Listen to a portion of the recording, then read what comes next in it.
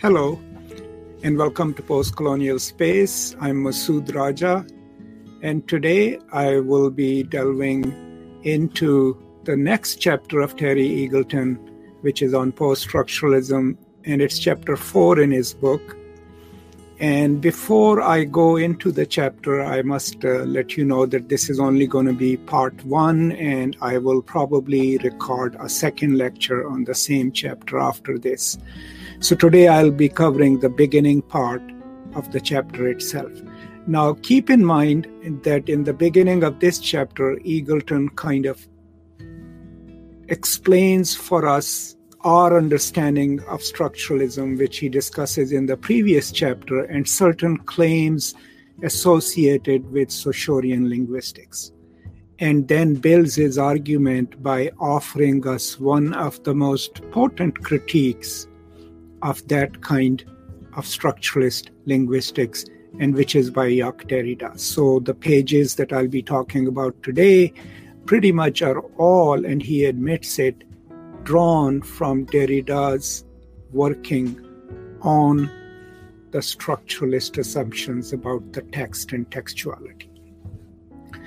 And then, as I've mentioned in some of my other lectures too, post-structuralism is not one monolithic movement. It has different schools within it. But in today's part, I'll primarily be discussing Eagleton's take on Jacques Derrida and his work and his assumptions about texts and how to read them. So on the very first page, page 110, Eagleton starts with a challenge to the Saussurean linguistics. And I quote on page 110, the question he's posing is, what has become of Saussure's idea that language forms a closed, stable system? Now, if you remember my previous lecture, what Saussure had asserted was that the sign itself is arbitrary. The relationship between the signifier and the signified is arbitrary. But once it's accepted within the system of a language, then it becomes fixed, right? And so that's why he's also saying that Saussure's langue suggests a delimited structure of meaning. But where in the language do you draw a line? How do you know that this sign has become stable, right? And that we don't need to look any further, right?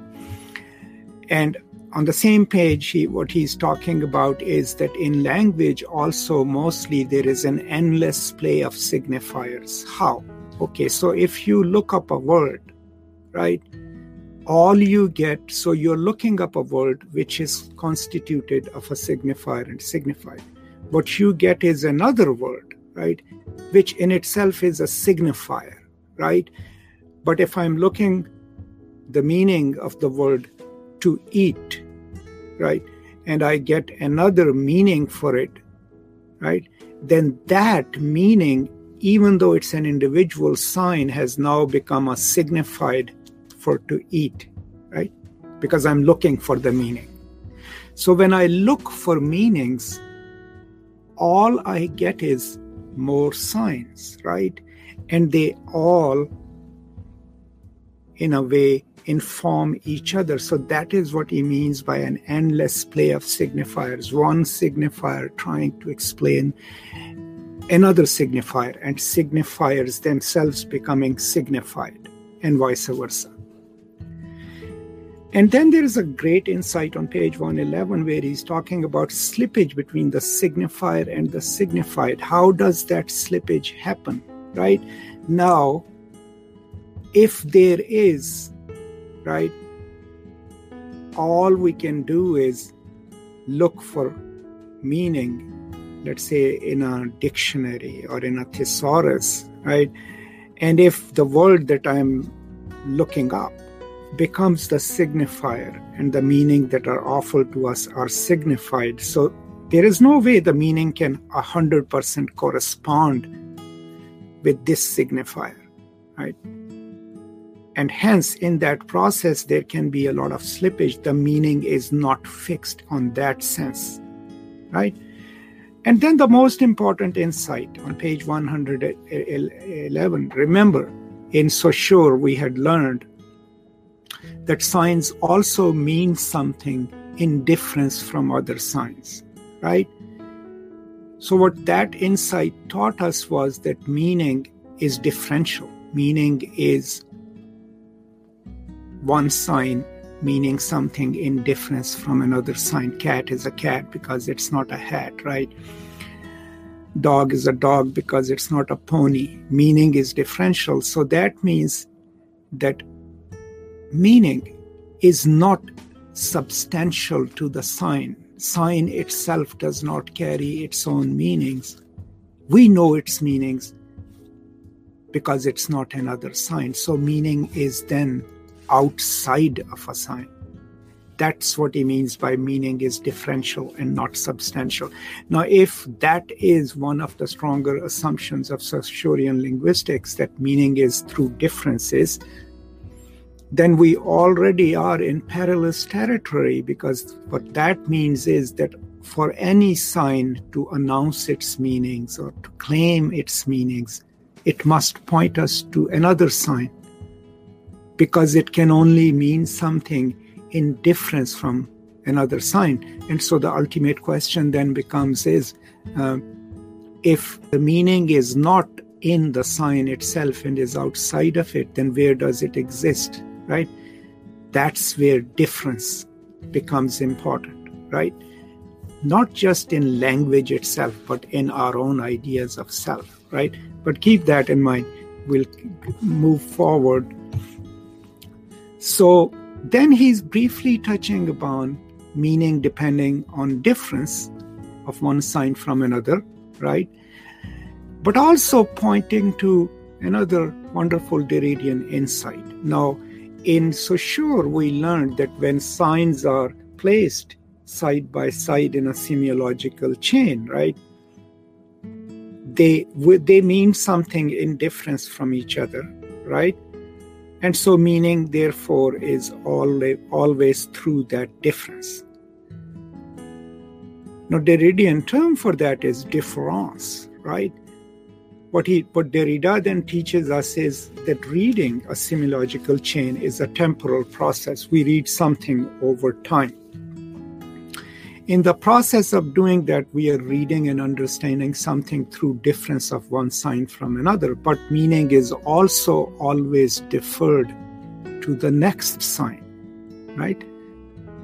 So when I move from one sign to the next, I carry a trace of the sign with me to the next sign, and that is how I know what that sign means. So for example, I always use this slightly confusing example in my classes. This is a cat, right? It is a sentence.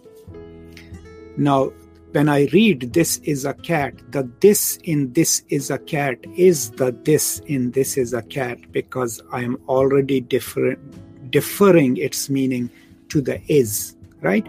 When I get to the is, I already carry a trace of this in it. So the this is a cat. The is in this is a cat already has the this in it, a trace of it. If that trace is not there, I would not know what that is means, right? But when I reach this is, the is itself is pointing me to the next sign.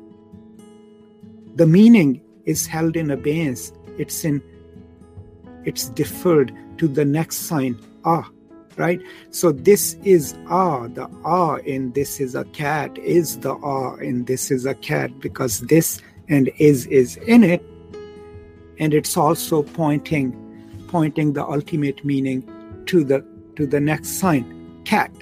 So the cat in this is a cat is the cat in this is a cat, because this is the traces of them are in it, and then it reverses back. So that is the concept of difference, right? People would give you like really erudite explanations of it, but that's literally what it means. Next, we move to the discussion of the differential nature of the sign on page 112. Eagleton then poses another question. If a sign is what it is not, then where is the meaning? Isn't that an important question? right? And it's a huge question. Because if meaning is through difference from other signs, and there is no substantial meaning of the sign itself, and we've already learned that when we look up a sign, all we get is other signs, right? So if the meaning is not in the sign itself and is constituted through difference, right, then the meaning is outside of the sign, right? So somehow what is not part of the sign itself is actually more crucial to the construction of the meaning of the sign itself. If we apply it to ourselves or real life situations, then me, myself, am me, myself because of my difference from others. So my others then constitute me and not me, myself. It completely changes our idea of who we are and this self-constituting human subject, because we realize that in order to constitute ourselves as a sign, as Masood Raja, I need something outside of me to construct myself. That is where deconstruction becomes this ethical practice, right? Because the other is not this extreme alterity out there. The other is absolutely necessary to constitute a self, right? That's why Spivak speaks about Derrida in that way. Then, we've already discovered it. A sign has the traces of the signs that it has excluded to be itself, right? Now, that is where we are coming to the binary structure of language in Saussure, right? Because a sign, how does it constitute itself? How does it stabilize itself? Through exclusions, right? It must constantly guard against the attack on it on two fronts, and I'll come to that in a minute. So it must constantly exclude or hold at bay the meaning that is infusing itself in it through differences on a linear plane, right? But also on a horizontal plane, because as I am saying these words, there are all these other words arraying there, fighting for, right? So a sign has the traces of the sign that it has excluded to be itself, right? It can exclude that, but it cannot mean anything without those traces, right? This is a cat. The is a sign, but it is the is because it's excluding the signs adjacent to it, but it cannot mean the is in the sentence if the traces of those signs are not in it.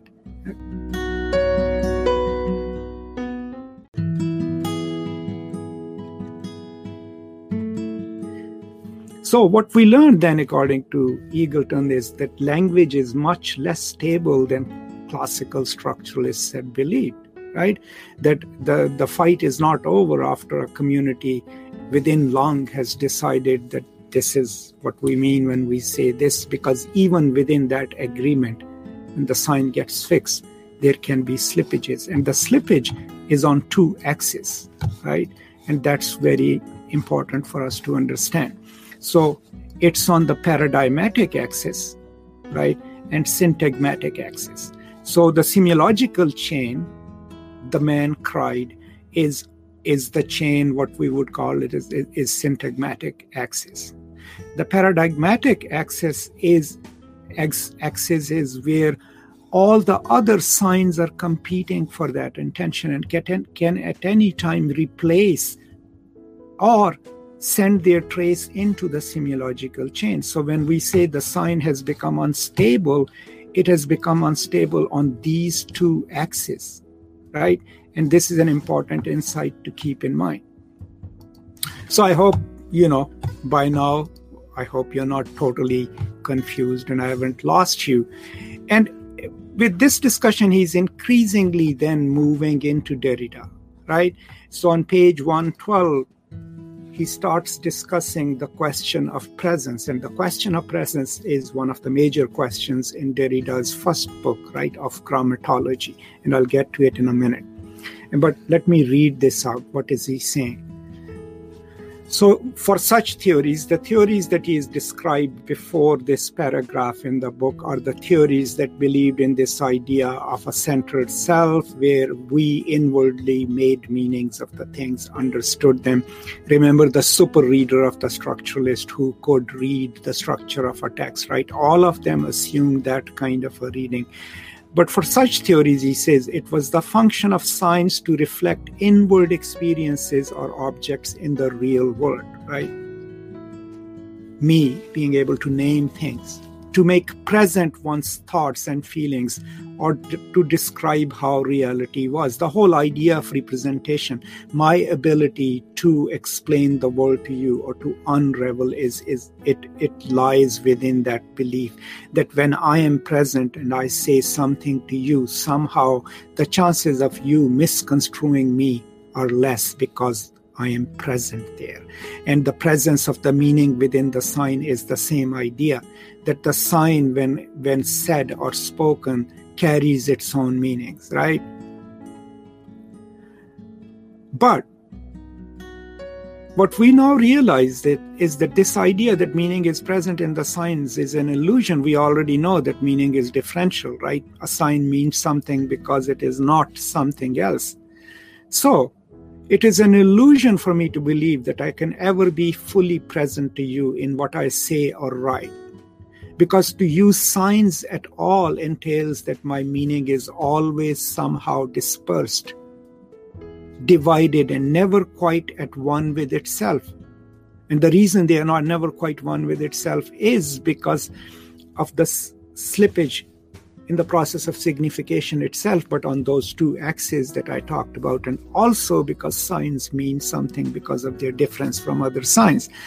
Not only my meaning indeed, but me, since language is something I'm made out of, rather than merely a convenient tool I use. The whole idea that I am a stable entity must also be a fiction. How do we maintain that fiction, right? Through erasure, through maintaining a binary structure of me and him.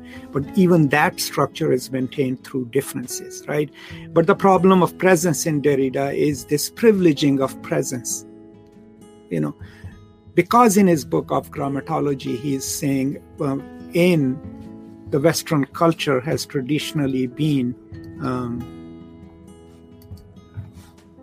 logocentric, and that is what he calls a metaphysics, and logocentric in a sense that speech has always been privileged over writing. Now remember that whole discussion of why is speech privileged over writing, because speech is one remove from the ideal form. So the idea coming from Plato that, so when I'm speaking, I'm drawing the signs from an ideal form and expressing them. So it's just at one remove, whereas writing was a copy of a copy.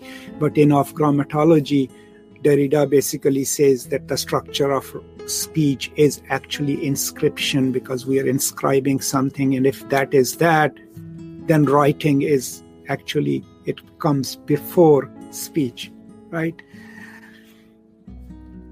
So the Western logocentrism, and I'll quote here, just as Western philosophy has been phonocentric meaning privileging speech, centered on the living voice and deeply suspicious of script, so also it has been logocentric, committed to a belief in some ultimate word, presence, essence, truth, or reality, which will act as the foundation of all our thoughts. So what is this logocentrism, right? There are two ends to it, right? Transcendental signifier, right? And the transcendental signified. So the transcendental signifier in this sense is something outside of language that can control meanings for us. The concept of God, a scripture, a holy book, right? And the transcendental signified then is the other end of speech or writing, where we reach the end of meaning, right? But suddenly we realize post-Saussurean linguistics and post-structuralism that there is no transcendental signifier, right? Because all we have is signs upon signs upon signs. And there is no transcendental signified. We never reach the end of meanings. Our understanding is usually at best provisional, because all we get is a sign for another sign, meaning through difference, right?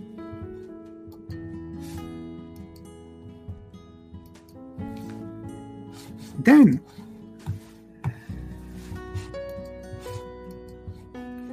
I'm going to the next slide, sorry. Then he explains, Eagleton starts explaining to us one of the major schools of post-structuralism, which is deconstruction. Okay, and he gives us certain claims which come from Derrida. On page 114, we get, there is no concept which is not embroiled in an open-ended play of signification, shot through with the traces and fragments of other ideas. We already talked about it. You know, a sign is always contingent on two axes, right? On the paradigmatic axis and the syntagmatic axis. Sign is also unstable because it doesn't carry its own meanings. It relies on something outside of it to construe itself, to make meanings. So given that in mind, in very simple terms, the way Eagleton describes deconstruction is the name given to the critical operation by which such binary oppositions. Now remember, Saussurian linguistics also worked on these binary oppositions, right? Since a sign means something through a difference, most of the times that is expressed in a binary structure: man, woman, white, black, civilized, uncivilized, right? This binary structure. Now, what deconstruction does is it's the name given to the critical operation by which such binary oppositions can be partly undermined, or by which they can be shown partly to undermine each other in the process of textual meaning. Now, furthermore, deconstruction has grasped the point that the binary oppositions with which structuralism tends to work represent a way of seeing typical of ideologies. Ideologies draw rigid boundaries between what is acceptable and what is not. So, in a way, then, one form of post-structuralism is deconstruction, right? And deconstruction is when you pick up an established binary structure, man, woman, which is hierarchically maintained and almost thought fixed, right? And then work on it in a way where you're not saying this is superior or this is not, where what you do is you weaken the hard line between the binary, where you can either prove that part of man is also woman and part of woman is also man, and disrupt that binary structure, right? And if you have done that within the larger structure of culture, then you have opened a space, a political space actually, for more possibilities for one end of the binary. Another thing that happens in the binary structure is that one end of the binary is always privileged, right? Socially and politically. So if you disrupt that binary of gender, of class, of region, north and south, of color, of civilized and all, so what you are then doing is you are maybe making the sign more democratic, but actually impacting the world itself. Think of it, so much of what we have accomplished, at least here in America, is based in disrupting the binary structure. The rights of gays and lesbians and transgender people absolutely depended on eliminating the hard binary of male-female, right? Racial binary structures, white, black, brown, whatever you want to call it, right? That binary structure needed to be disrupted for people like me and others to claim that we are equally as human and equally as civilized as anyone else, and hence should also have the same rights as our counterparts. All of that was maintained through a binary structure in the culture, right? The hierarchies are maintained through the binary structure. Right? For example, this month, women all over the world on March 8th marched in the streets, right, to be acknowledged as equal to their male counterparts, right? And if you look at the response in the Aurat March or Women March in Pakistan coming from the conservative circles, absolutely wants to maintain the binary structure, maybe divinely ordained or whatever their claims are, because these people, mostly men, are frightened at the prospect of that binary structure being destabilized. So politics, even on the streets, then are doing that kind of deconstructive work, claiming the public sphere for women. But in the process, the first thing that must be done is destabilization of the inherently stable binary structure, right? So how does Derrida do it? Derrida's own typical habit of, and I'm quoting, of reading is to seize on some apparently peripheral fragment in the work, a footnote, a recurrent minor term or image, a casual allusion, and work it tenaciously through to the point where it threatens to dismantle the oppositions which govern the text as a whole, right? The tactic of deconstructive criticism, that is to show how texts come to embarrass their own ruling system of logic. And deconstruction shows this by fastening on the symptomatic points, the aporia or impasses of meaning. I looked up emporia for you, so you can look it up here. It's available, on Wikipedia. But or impasses of meaning, where text gets into trouble, come unstuck, offer to contradict themselves.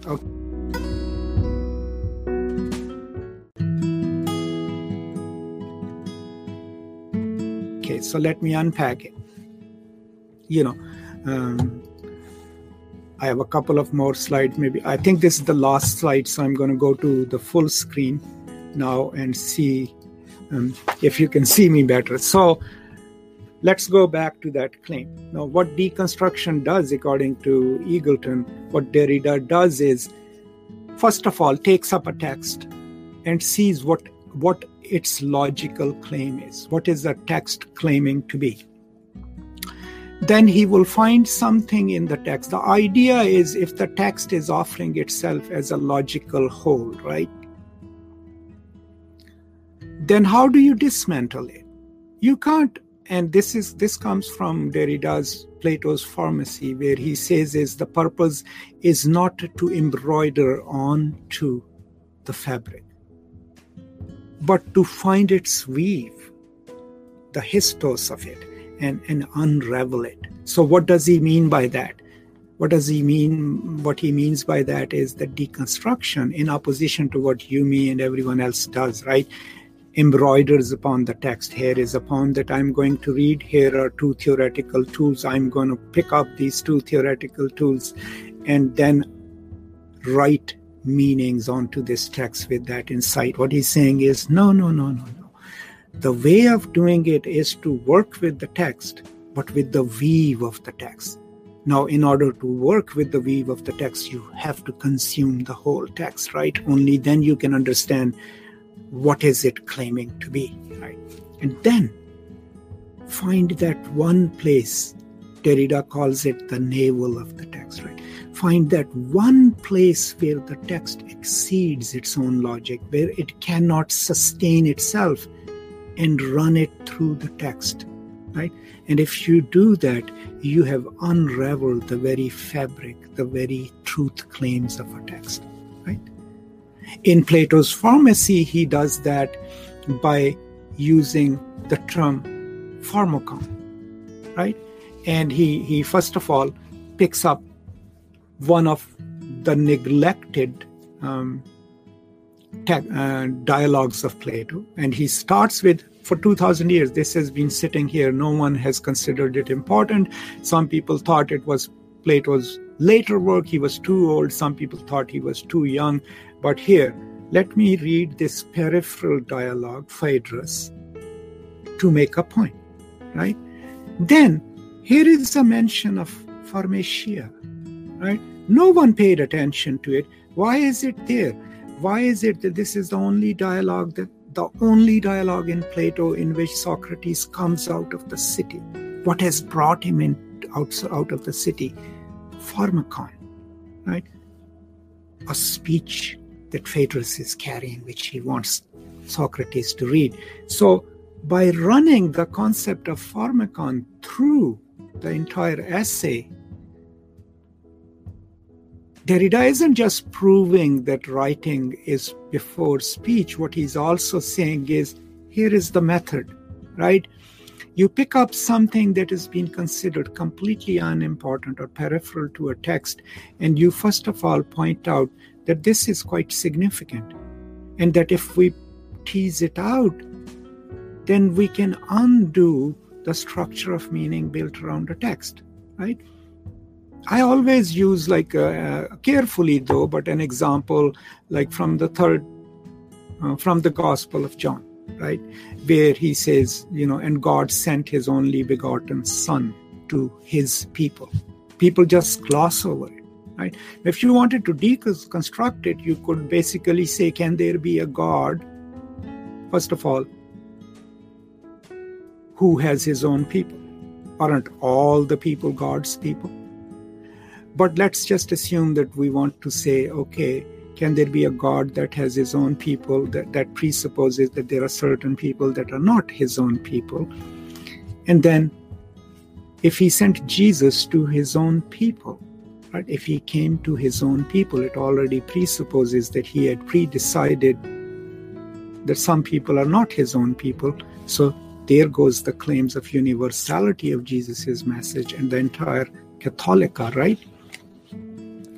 You're not bringing something outside. You're not saying, here is a new gospel we are finding. You're working with the text itself against its universal claim that it is a universal text, and then saying these ideas are irreconcilable, right?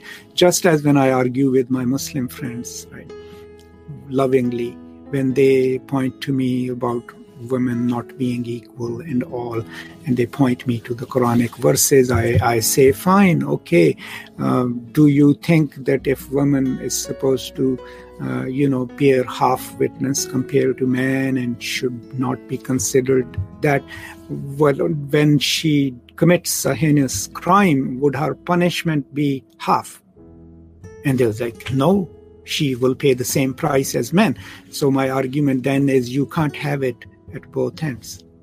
You can't treat the subject of woman as half of men in one instance, right?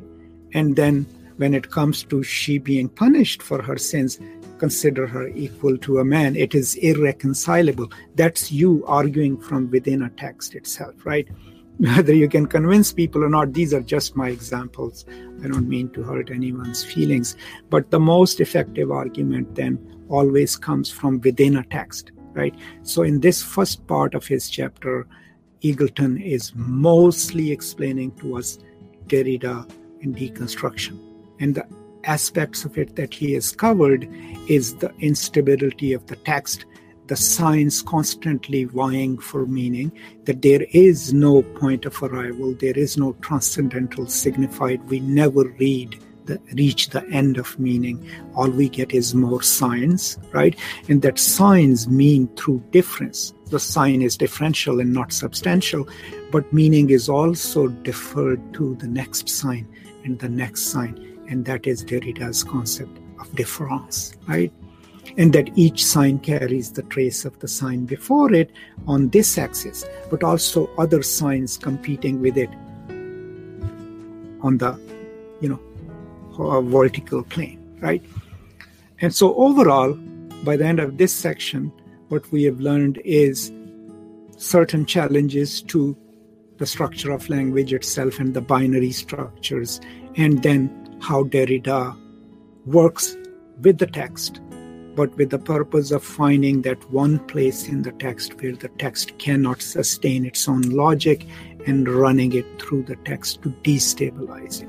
We have also learned that act disrupting of binaries is not just an academic exercise, but most of the revolutionary politics, most of the change that happens in the world is by challenging those strict hierarchical binary structures, right? And that is the significance of deconstruction in the real sense of the word. So this is all I have today for part 1 of Eagleton's chapter 4 on post-structuralism. I hope it has clarified certain things for you.